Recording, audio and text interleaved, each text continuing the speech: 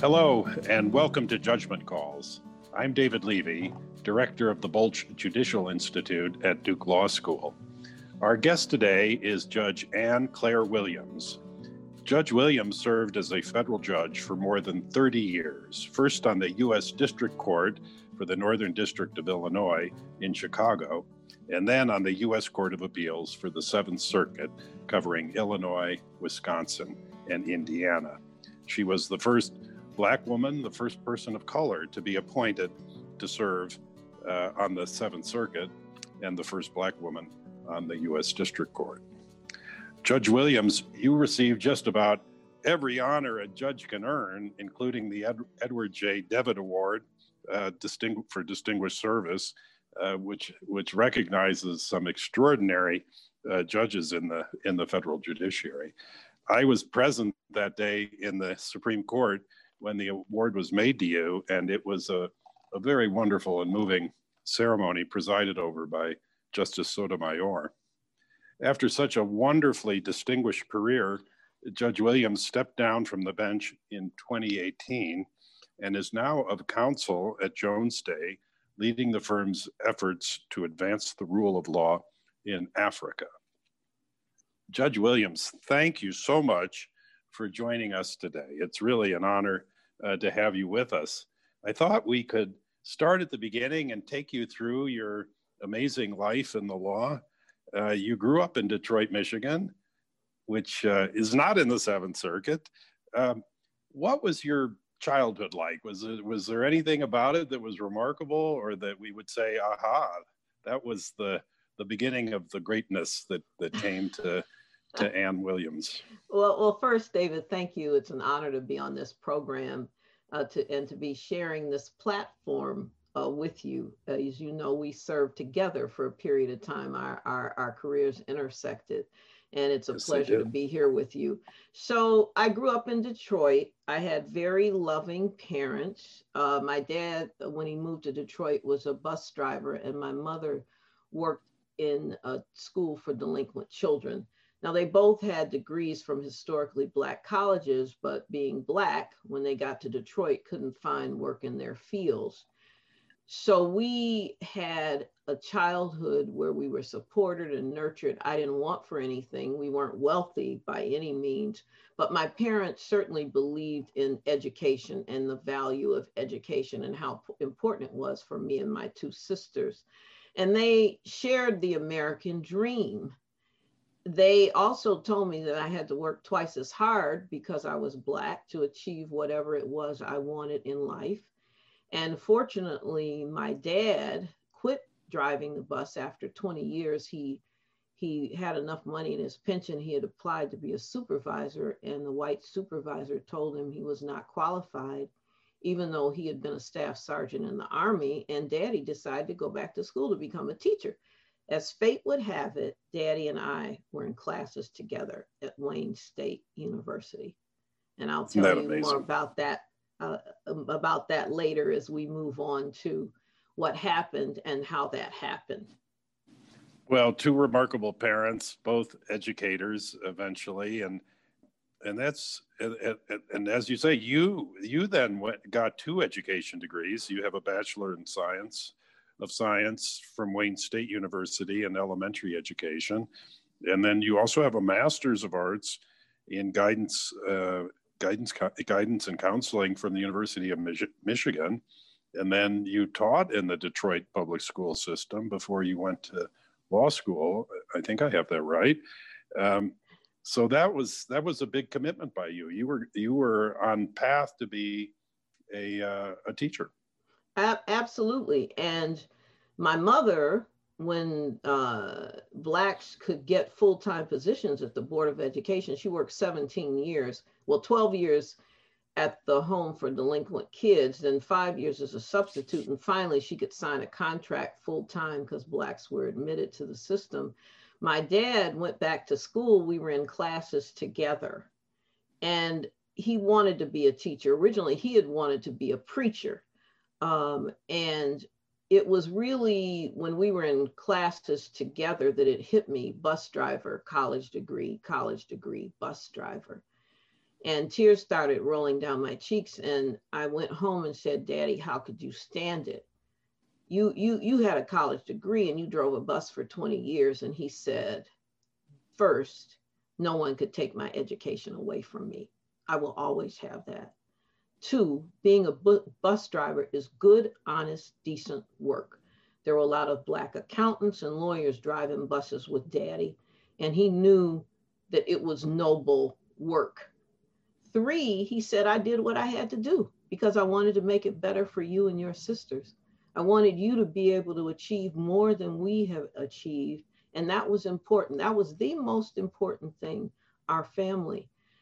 So their influence in terms of teaching, and I actually started helping with kids in high school tutoring. I was a camp counselor in the summertime. I always loved kids and teaching, and I think it was the impact that my teachers had on me. They were so influential in my life.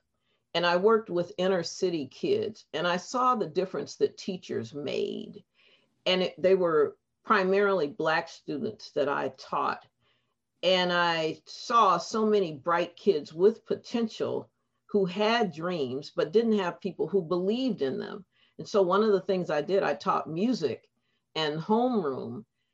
And I knew the kids had the potential to do. I'll tell you one story. We had a program for Martin Luther King, and there were several songs the kids had to sing. And one of the kids I wanted him to learn the I Have a Dream speech. And some of the teachers said, well, the kids will never be able to, you're going to have to give them the music. They'll never be able to do it without looking at the words.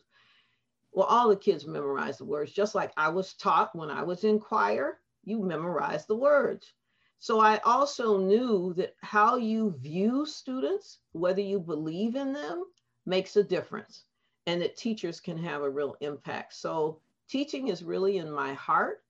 And after teaching there, I ultimately taught trial advocacy, and teaching has just been throughout my life.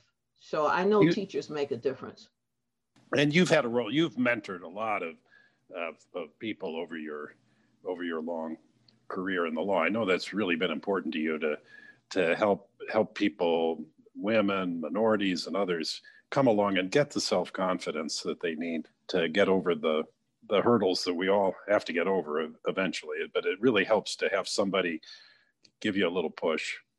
It does. And there were a lot of people that helped me. So part of what my parents taught me was you have to pay back. To those to whom much is given, much is expected. So they expected me to never forget those that had helped me along the way, and that I had an obligation to help others. You know, I'm thinking of your father sitting in that classroom with you, and just how filled his heart must have been with pride and love for you. That, you know, why you were disappointed for him that he was there, but he probably felt like this is the most wonderful thing, that here I am with my daughter, and we're both studying together to become something really special. He loved that, but of course, what brought tears to both of their eyes, I was blessed. Both of my parents were there for both of my investitures. Oh, that is really something. And the Court of Appeals. And there was no one prouder. You know, it was amazing. I'm sure that's right. So a big career switch, and you went off to Notre Dame for law school. So why did you decide to do that? And then let's talk about your experience at Notre Dame, which is on everybody's lips right now because of our new justice. So actually went to law school on a dare, had never thought about law school, didn't know a lawyer, didn't know a judge. Of course, knew about Perry Mason because we watched him every week and he won every case. And I knew about Thurgood Marshall and the civil rights movement because my parents were very active. But I didn't know a lawyer, hadn't touched a lawyer. And a friend of mine from high school who was getting his master's in social work came by my house one day when I was getting my master's and said, you know, what are you going to do next year? I said, oh, I don't know. He said, well, I'm going to law school. We were kind of competitive. So I said, so am I. And he said, you know, we need to take a test. I said, you're kidding. So he went, got the forms. We took the test. I had no anxiety, no prep. Thank God, did well, but applied very late. So Harvard, Yale, Notre Dame, Michigan, Wayne State said, great score, great grade point, but too late, try next year. But at that point, as I thought about it more, I said, well, teachers teach and lawyers teach. Lawyers have to teach judges, opposing counsel, clients, teachers counsel, lawyers counsel. Teachers have to persuade, lawyers have to persuade. So as time went on that summer, I started thinking, I could be a lawyer. This has prepared me to be a lawyer. And as fate would have it, a friend of mine, Willie Lipscomb, who later became a judge in Detroit, was taking a course at Notre Dame, a pre-law course, and became friends with someone on the admissions council. And that friend said, at some point, someone canceled out of the class. And my friend Willie said, well, Ann Williams qualified, but she was late. And so I actually have my letter from Notre Dame, the rejection letter and the acceptance letter. And I rolled into Notre Dame the night before school started, called Willie and said, Willie, I'm in. I'm so happy I'm in graduate housing and can't wait till tomorrow. And he said, and I quote, Ann Claire, have you done the reading? To which I said, Willie, tomorrow's the first day of class. I will buy my books. I will get my assignment. I will do my reading. He said, no, Ann Claire, we're in the same section. So I got in my little Volkswagen, drove to Willie's without GPS and the navigation system. And Willie had to actually explain to me what the terms appellee meant, remand, all the various terms, totally foreign to me. And that's how I started law school. I like to tell that story because look at where I ended up, David. Yeah, pretty good. And so I say to students that I'm talking to, and I tell that story and I share with them the tips I've learned through the years, that they can go far beyond what I did. Because for a little Black girl from Detroit to come to law school totally unprepared and to end up where I ended up, there is no limit. So that's how I started. Now, Notre Dame was not easy because Wayne State and University of Michigan, they were both public schools. Notre Dame was not. And so it was an adjustment. So there were parietal hours in the women's dorm. Men couldn't visit. There were, in my class, I was the only African-American woman, and there had only been a Black woman admitted the year before I went to school. There were about maybe 20 women in the class. So I hadn't been in that kind of environment before. So that was an adjustment. But we had an incredible president, Father Ted Hesburgh, who was the right hand. He actually led the Civil Rights Commission. And his counsel, Howard Glickstein, came to Notre Dame to start the Civil Rights Center at Notre Dame.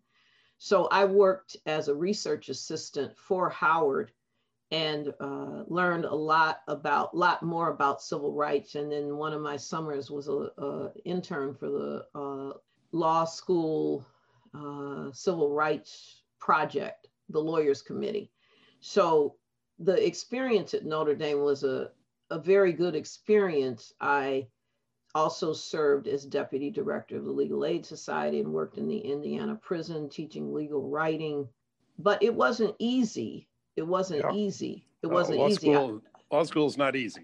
No, it's not. And I was an assistant dorm director at Notre Dame, so I had the experience of going to the football games and everything, but it was a very good training. And the one positive about Notre Dame was the message of serving, because that's always been behind the philosophy of Notre Dame, that our lawyers make a difference. So that was a philosophy I had anyway, and Notre Dame helped me. Also, Notre Dame was critical in terms of my next job move. And that was to become a law clerk on the Seventh Circuit, where you would eventually be a judge. Of course, you didn't know that at the time. No, I didn't, but it was the dean of the law school who told me that the chief judge of the circuit court, Luther Swigert, was in his last year. There had only been 2 or 3 women law clerks to any judge, and he wanted to make a statement. He wanted to hire all women, and he hoped he could hire a Black woman. So he called the dean, David Link, who had gone to Notre Dame and was our dean, and David recommended me for the position. Swigert wanted to hire 3 women. He only had 2 spots. So he called his friend Bob Sprecher and said, would you consider Ann Williams as your second law clerk? And he did. And I then clerked for Bob Sprecher. He had always hired the editor-in-chief of the Law Review at Northwestern because he was the editor-in-chief of the Law Review at Northwestern. But he opened his door to me. I had a wonderful, wonderful clerkship with him. He loved to write. I loved to write. We had an incredible time. And from then on, Sprecher always hired the editor-in-chief of the Law Review from Northwestern because he was editor-in-chief, but he always held the spot for someone who was not from Northwestern. So he had an open mind. And so you opened that door. And I opened that door. What year was that? That was 1975 that I clerked from Sprecher, 75 to 76. And in that time, since Bob Sprecher loved to write so much, he said if I had any spare time, I could also work as a staff attorney for the Seventh Circuit. That also was an incredible experience. So about 15% of my time, I wrote bench memos for panels of judges, cases that would not be argued orally. So I got to meet all the judges in the circuit and got to get feedback on my writing from all the judges. That really served me well as a district judge because they knew who I was. And then later on, some were colleagues, judges who were there when I was a baby law clerk, and AUSA were still on the court when I joined the court. So that was a wonderful thing. There is such a thing as a court family. We always talk, people say the court family, and I think to outsiders, that probably just sounds like some sort of motivational talk, but it's actually true. There is such a thing as a court family, and it has that feeling. Might you have been there then the year that Justice Stevens was elevated to the Supreme Court? Absolutely. So my judge's other best friend was John Paul Stevens. In fact, when Justice Stevens, because it was between Phil Tone and John Paul Stevens. And when John Paul Stevens got the nod, he actually came to my judge. My judge had the second Black woman secretary, full secretary in the circuit, Nellie Pitts. So he came down to ask my judge if Nellie could come with him to the Supreme Court.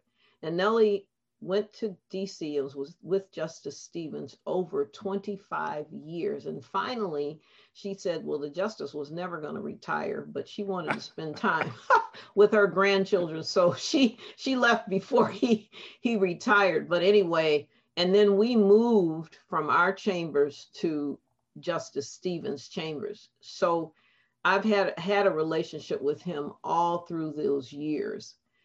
Had an opportunity to have a conversation with him like we're having here. I won the John Paul Stevens Award, always visited him when I was in DC. In fact, when I was a young AUSA and we were doing training at the Department of Justice, Nellie would help me get tickets so I could go to arguments in the Supreme Court. So 5 of us were there for training and 2 supervisors were there doing the trial advocacy training. So I asked my mates, I've got tickets to go hear the Williams case in the Supreme Court. You want to come? And they said, yes. So we ducked out of class that day and went to the Supreme Court, and they got to meet the justice. When we got back to class, my supervisors were highly irritated that I had not included them. But I said, look, you were the ones you're teaching. How could you leave to go to the Supreme Court? But anyway, he became a mentor to me and was a big supporter of mine as I moved through the ranks. My judge sadly passed before I went on the district court, but Justice Stevens was there for me. And I met with him and chatted with him all through the years. Yes. That is so great. I had, this is not about me, but I had a somewhat special relationship with him as well. Partly because my father was the Attorney General who, in effect, pulled him at that time. The Attorney General really had a big say in who would be presented to the president. They knew each other. Justice Stevens occasionally taught at the University of Chicago, but he also went to the laboratory school where I went. And also your family also has a tie to the laboratory schools at the University of Chicago. You were president of the board there, and you had children who went there. So there were a lot of different connections, and I didn't know about that. But I've always understood that all the judges of the Seventh Circuit were always very proud of Justice Stevens, and absolutely. And he, of course, he loved the circuit. Yes, he did. And by the way, I wasn't chair of the school board. I was just a member of the school board. You were a member. I was a member, yes. A member. So when you left as a law clerk, you'd had this wonderful experience. And then I don't know whether you went directly into the U.S. Attorney's office in Chicago or if there was any sort of interlude there. But this would have been in the mid 70s, and you had a great career there. I think you and I may have met at some point during this time before you went on the bench. You were chief of the criminal division, and you were chief of the organized drug enforcement task force. I think we used to call that OCDF.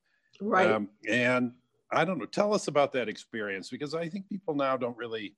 It's hard to capture what was happening in the 70s, particularly the 70s, I think, with the influx of drugs. All of a sudden, the United States was experiencing the surge in organized drug activity and coming in from Colombia and Venezuela and all sorts of places. And we had this Drug Enforcement Administration that was feeling quite overwhelmed by it, but also feeling like maybe we can get control of this, because there had been times when they had control of it, but we didn't really succeed in doing, I don't think. But anyway, I'm interested in why you went there to the U.S. Attorney's Office, and you have these management roles.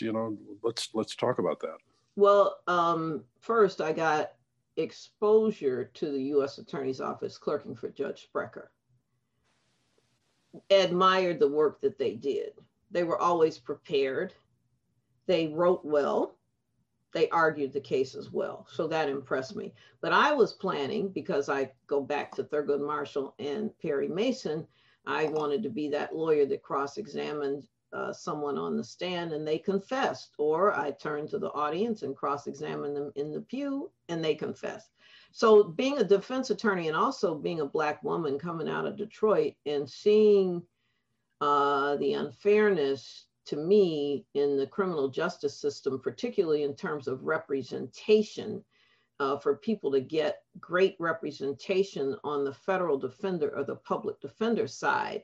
Not that we don't have incredible public defenders and federal defenders, but most of those offices then and today are severely overworked. Their caseloads are incredible. They can't handle the volume, and they've always been underfunded and underpaid. So I applied to the Federal Defender's Office, but there was a Black assistant U.S. attorney, the first woman, Mary Ann Jackson, who heard that I had applied to the Federal Defender's Office and called me out of the blue, didn't know me, and said, "Hey, would you go to lunch with me?" And I'm like, "Yeah, okay." We went to lunch, and she said, "Ann, it's the prosecutor that has the power, because the prosecutor evaluates the evidence, makes decisions about who to charge. It's the prosecutor who meets with the agents and the police and gets a window and actually is obligated to find out how the police investigated. Was the search valid? Help issue an arrest warrant. Make sure the rules and the protections that were guaranteed under the Constitution are there." And she said, we need that kind of representation all up and down the food chain, the criminal justice food chain, not just with defenders who basically get what the prosecutor hands them, but those who actually have the ability to bring charges or not bring charges, to make sure things are done in a fair way. And after that conversation with Mary Ann Jackson, I applied to the U.S. Attorney's Office. And fortunately, I was hired. I wanted to go into the division for the young lawyers, criminal receiving and appellate, where I would do appeals and learn about search warrants and issue arrest warrants and do the baby cases. I was assigned to the public, to another section in criminal, civil rights and public protection. I was assigned there with three other women, and one Black man. In the division I wanted to go to, there was basically all men, all white men, I think exceptions of one woman. And we were told there weren't spots in that division. But I knew I needed that kind of training in order. Look, a civil rights criminal case is very hard to prove, Yeah. and a sophisticated crime. But I wanted to get my foot in the door, which of course is one of the lessons I tell young lawyers and even not so young lawyers. Sometimes you take what you have to do, you take what you can to get your foot in the door to open things up. And so I took that position. And about 3 months in, I could see I wasn't going to get the experience. The best thing about that position was my supervisor was Alana Diamond Rovner. Oh, yeah. Was one of my mentors, right? And so working for her was wonderful. She shortly left to become deputy governor for Jim Thompson. So I tried to move to the division I thought I belonged to and was told no by the chief. So I went to my deputy chief. I went to a deputy chief and said, look, I have 5 lawyers. We would love to do appeals. We know you're overworked. We know that all these appeals you're not able to handle it with the lawyers in the division we wanted to go to. I said, so we'd all be happy to do it. So we volunteered, and that's how I got to argue in the 7th Circuit. And then I had him go down to the chief and say, they need duty days. They need to learn how to do arrest warrants and search warrants. And so he came back, he got us duty days. And after about a year, I got transferred to that division. So I guess I would say here to those listening and who perhaps are not where they want to be, that it's not just getting your foot in the door, but it's standing up and speaking up for yourself, being strategic, learning the game, seeing where you see a void and figuring out a way to fill that void. I'm not a Pollyanna, so I don't think that strategy works all the time. But to me, when a door is closed, you find a way to open it or you move to a new door. That's always been my philosophy. I think that's helped me in my career, but it's part of what my parents taught me, to never give up. So that office has always had some really great trial lawyers in it. And I'm wondering if you had, did you try cases yourself? And did you enjoy that? You had the Perry Mason idea in your mind. That might have been a little different than normally happens. Not too many defendants are put up on the stand to confess, but it does happen. Right. Well, no, I mean, and that was when I decided I would be a lawyer. And I mentioned, lawyers have to persuade, teachers persuade. That's what I wanted to be, a trial lawyer. And so I started trying cases almost once I got those other assignments, I was able to try cases. And that's what I love doing. I love being in front of the jury. I love people. I think I'm good at interacting with people, because I think the other thing my parents taught me was always humility. So I never forgot where I came from. And so I think I could relate to the everyday regular jurors. And so I love trying cases. I also, this training I mentioned at the Department of Justice, it was trial advocacy training. I had taken I took trial ad in law school. I learned from some of the best trial lawyers in the U.S. Attorney's Office. We always tried 2 lawyers on a case, and on the really big cases, 3 lawyers. And you always got to try, you got to put witnesses on, you got to prep witnesses, go to the grand jury. So I loved it. That led to, I took the NETA course at Northwestern, went up to one of the professors, Jim Seckinger, and said, one day when I've tried enough cases, I really want to teach in NETA. The next year I was asked to be a assistant team leader in NETA. I've been with NETA ever since. I've taught hundreds of NETA trial ad programs, motions programs, deposition programs. I'll do a lot of that kind of work in Africa. I then taught trial ad at Northwestern for about 7 years. I taught at the Harvard trial ad program with Judge Prentice Marshall, who was also one of my heroes. And Prent invited me to join his team. So I am a teacher and I am a trial lawyer at heart. So yes, those skills were really, really important. And it was important to be there as a Black person, as I mentioned, and a Black woman to be a role model. And so it it was a great experience. And a lot of those people in the office are still very dear friends. And the other thing I would say is Marianne Jackson was right, because at the time I was there, there was a gearing up of prosecution of, quote, welfare mothers. You might remember that, David. Yeah, I do. So that was coming out of Maine Justice. And so it was one thing to me to prosecute for a felony someone who was working a job and getting welfare benefits and driving like a Cadillac and, you know, diamonds and all of that. But many of the women and the men who were double dipping, had a job, and were doing well, getting a check, were people who were really just trying to feed their families. And it wasn't a situation where they were putting money on luxury. So I was able to be a voice for people like that to say those people should be deferred, because if you stick them with a felony, they're going to have a felony conviction. And what's going to happen? That even if they pick up a probation sentence, they are not going to be able to work. And so they have no income.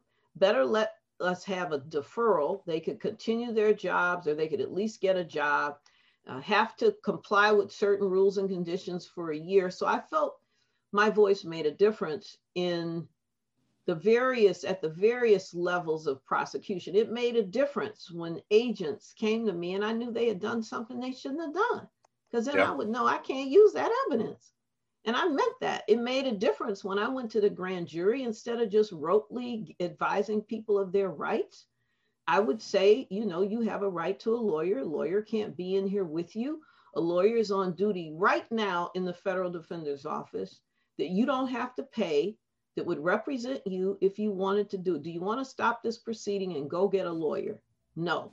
Well, a lot of the people who showed up in the grand jury, if they were sophisticated criminals or sophisticated period, they would always take the fifth. They would say, I want to remain silent. I'm not going to discuss anything about this event. But poorer people tended to want to explain. Big mistake.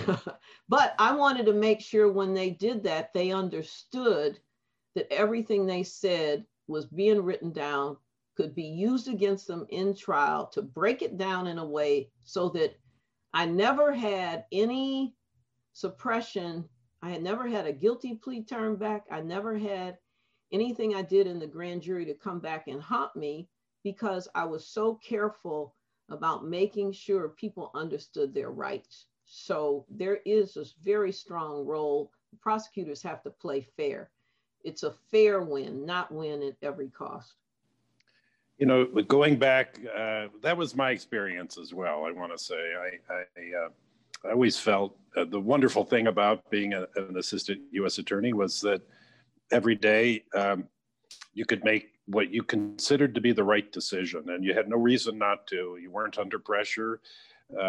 Really, people trusted in you to use your very best judgment, and I always said you could sleep well at night. You never, I mean, sometimes you make difficult decisions, and sometimes maybe you come to think you made the wrong decision, but you could usually fix it.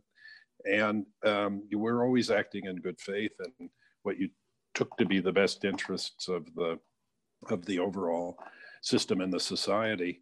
But yeah, and on the whole drug thing, because we started out this conversation. Yeah. So of course we know about the act that was passed in the 80s, particularly, when this whole war on drugs started. And it was also a time when all these mandatory minimums started, which just not a good idea then, not a good idea now. And of course, we see the consequence of the war on drugs. The prisons, I don't know, I want to say it's doubled, quadrupled, whatever. It's a huge number of Black and brown people in jail because of drug crimes. Part of the problem in the whole drug area was that, like when I was chief of the OSADEF, we were supposed to dismantle large drug trafficking organizations across 5 states, working with U.S. attorneys in 5 states, working with the IRS, DEA, local agents, FBI, to do a coordinated effort. And so in that sense, it was successful. The problem, though, was we never got to the big fish. So you got the organizations that were selling drugs on the ground, and you could seize, some of these shipments. But in terms of who was responsible for bringing the shipments in, I'm talking the people at the top of the food chain. It was a very, very difficult thing. So you ended up often with a lot of the people that were at the low end of the pole. And then the other thing that happened in the effort to try to get to the higher end or to try to find the distributors, a lot of the people who were more senior in the organization and more sophisticated would get lawyers, would come in and would cut good deals. Yes, and I will flip and I will tell you about X, Y, and Z. A lot of the people at the lower end of the food chain only just knew the people that they knew and they couldn't do anything. Right. So we actually had situations where the people who were less culpable got higher sentences than the people who were more culpable because of that. And there were so many people who were addicted. And so this is just, this war on, to me, the recognition that people who are addicts should be treated for their addiction, should get skills, should get an education rather than being prosecuted.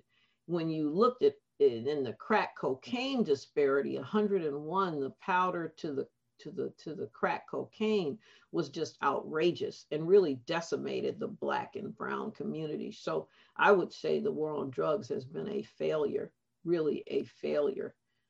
So many things have good intentions and end up with bad results.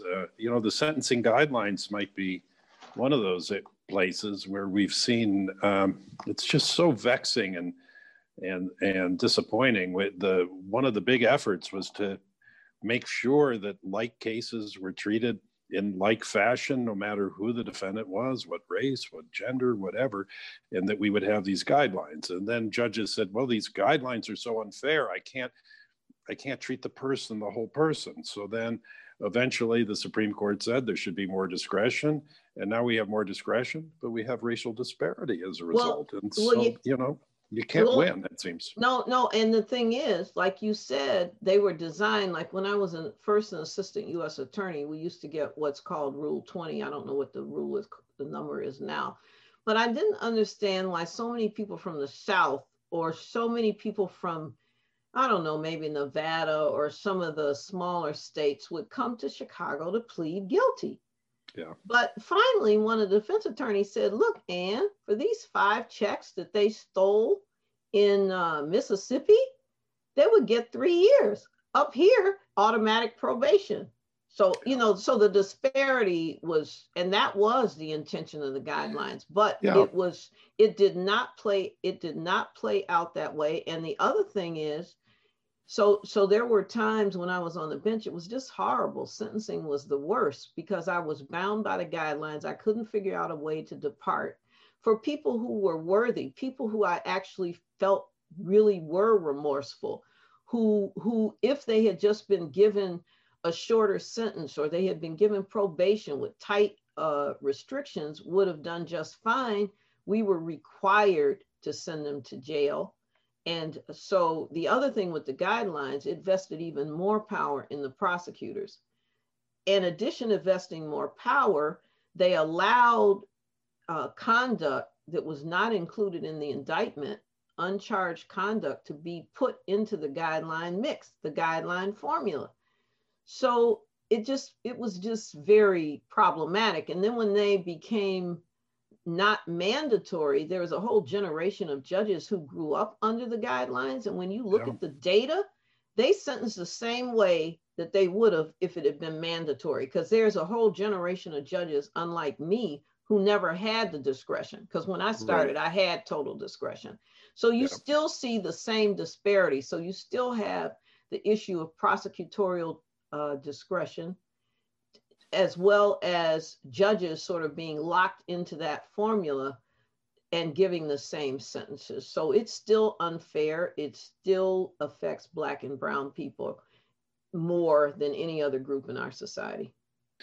Well, it affects poor people, I think. And poor people, right.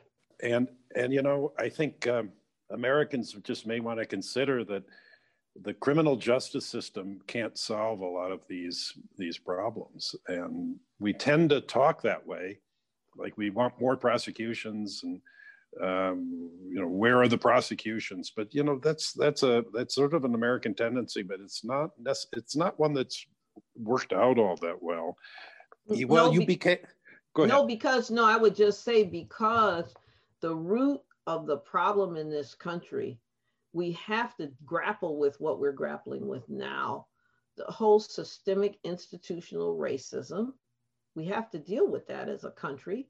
We have to deal with the inequities of poor people, the way poor people are treated. I mentioned the public defender and not having a lawyer.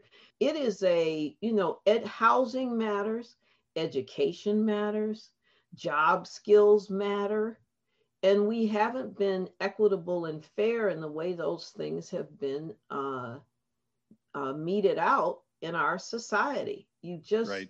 And so it's all a consequence. I think it's just, and now you're seeing it come to the surface, and so many people, I was familiar with it all my life, but now other people are familiar with it. We have more allies across all racial groups, all ages, that see what the impact of racial oppression in so many areas have meant. And the bottom line is, you're right, the criminal justice system can't solve all of these problems. We as a society have to grapple with them on an entirely different level.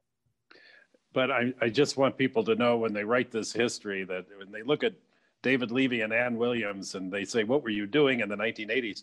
We thought we were protecting vulnerable communities from predators. That's what we thought we were doing. That's what we hoped. That's what we hoped to do. And in fact, the Congressional Black Caucus was in favor of the legislation. Yeah. Everybody signed off on this legislation. And so unintended consequences. Yeah, that's the name of the game here. Yeah. It's been sad. Well, in 1985, a little bolt of lightning found you, and President Reagan appointed you to the district court. And tell us about that. It was probably very exciting, I'm sure. How did that happen? Well, part of it, this drug task force, a job I did not want. I was deputy chief of criminal receiving and appellate, the division I had wanted to be in originally. I loved supervising the new young lawyers. I loved editing their briefs and going to trial with them and prepping them for their arguments in the Court of Appeals. And I was very happy. I was on maternity leave, and I found out that the chief of the division I was in was moving to a different position. And I had worked very hard in that division, and I felt I was the heir apparent. Well, one of my lawyers called me and said, hey, heard that someone else is getting that position. So I met with the U.S. attorney that next day, wanting to know why I didn't get it. And he said, well, I have something else in mind for you, chief of the drug task force. Well, I had already spent some time in the drug unit. I didn't want to do any more time there. And he said, well, just hold on. It's a 5-state region. You will work with all these U.S. attorneys, all these agencies, and you have to report to Main Justice as well. And it was a raise, and I would be chief. And so I said yes, because I said, you never know who you're going to meet in D.C. and along the way. Well, it turned out that each of those U.S. attorneys became judges. Joe Stattmuller in Milwaukee, that I worked with, Sarah Barker in Indianapolis, in Jim Rosenbaum in Minnesota, and the judge in Iowa became a bankruptcy judge. Anyway, my name came up. My name came up. President Reagan didn't have a long track record of appointing Blacks to the bench. And I was the first Black woman, and I think the only Black woman he nominated. And Senator Chuck Percy was my senator. He was a Republican senator. And Chuck Percy was very open in terms of his nominations. He did not have a judicial nomination committee, but he had like an advisory group. Yep. And they advised him on people, and he nominated both Democrats, Republicans, and independents. I was an independent, and I was considered a justice pick. And having served in the U.S. Attorney's Office and having had interactions with all these U.S. attorneys, plus Main Justice, because at Main Justice, Giuliani was the chief of the criminal division, and followed by Lowell Jensen out of California. So Lowell is who I work with the most. So when my name came up, came to Senator Percy, he checked me out. I had these strong recommendations from all the people that I mentioned who happened to be appointed by Republicans. And it turned out Sarah Barker actually worked for Senator Chuck Percy. So when my name came up, I was known in the White House, but I was an independent. The other thing is, because of the NITA ties, because the biggest thing, the only thing they really said, because I had tried more cases than most of the judges on the bench, was she hasn't had a civil background. But of course, I clerked for a year, and all that teaching I did, we were teaching civil files, we were teaching discovery.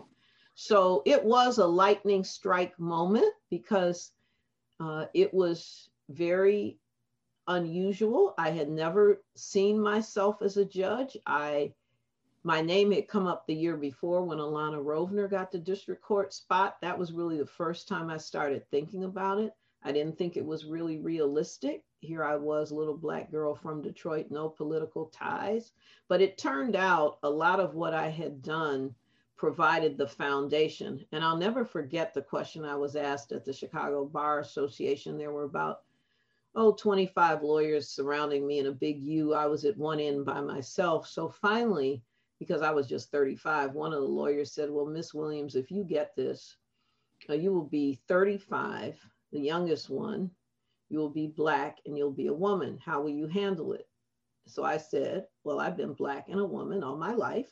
I've been able to handle that so far. And as to age, that too will change. And fortunately, I was approved by that group as well as 6 others, because at that time, you didn't just fill out the form for the Senate Judiciary Committee. Now in every state, whatever the process is, you fill out that form, you fill out one form, that takes care of it. I had to fill out 7. At the time the paperwork came to me, I was 2 or 3 days from the birth of my second child. And I was told to get it done really fast because they were trying to get me done in 84. So when I was in the maternity, when I went in for the baby, I told my husband, bring the paperwork. So in the in the early hours of labor, one of the nurses heard him, asking questions. He was like, what year did you graduate from law school? And well, it sounded like the questionnaire for the hospital. So she said, oh dear, you've already pre-registered. You don't have to do any of that. And I was like, oh, well, thank you, but this is something else. So I stopped when the labor got too bad. And I'm glad. Yeah. And then, but I had her, and I had to go right back to filling out all the paperwork. Now, the thing about President Reagan, which to me, I wish all the presidents did this. People see the Supreme Court and they're like thinking, well, maybe everybody goes to the White House when they get nominated. As you know, that is not true. Usually, well, all the justices do, but an occasional controversial judge will go to the White House, but most of us, you don't meet the president, it's none of that. But what Reagan did when he wanted to nominate, he called you. He made a personal phone call. So I had heard that. I ran out and got a phone recorder, which back in the day, that's what you could do. I got a phone recorder. So when Reagan called, the operator said, please hold for the president. I was nursing Claire, my second born. I literally threw her over to my mother, ran up the steps because that's where the recorder was, hit the button, and was breathless when the president said, Miss Williams, I'd like to nominate you. And I was, yes, Mr. President, thank you. It's a great honor. But and then we put that in the tape. But I tell you this, anybody nominated by Reagan remembers that moment. Judge Williams has had a wonderfully varied and distinguished legal career, and there is so much more to talk about. Her tenure on the bench, from the U.S. District Court to the Court of Appeals for the Seventh Circuit, and her more recent efforts to strengthen the rule of law in Africa. We will get to all of that, as well as her observations about the federal justice system and her judicial heroes in part 2 of this podcast. Please stay tuned. Thanks for joining me today for Judgment Calls. I'm David Levy. Judgment Calls is produced by the Bolch Judicial Institute at Duke University. Find us online at judicialstudies.duke.edu.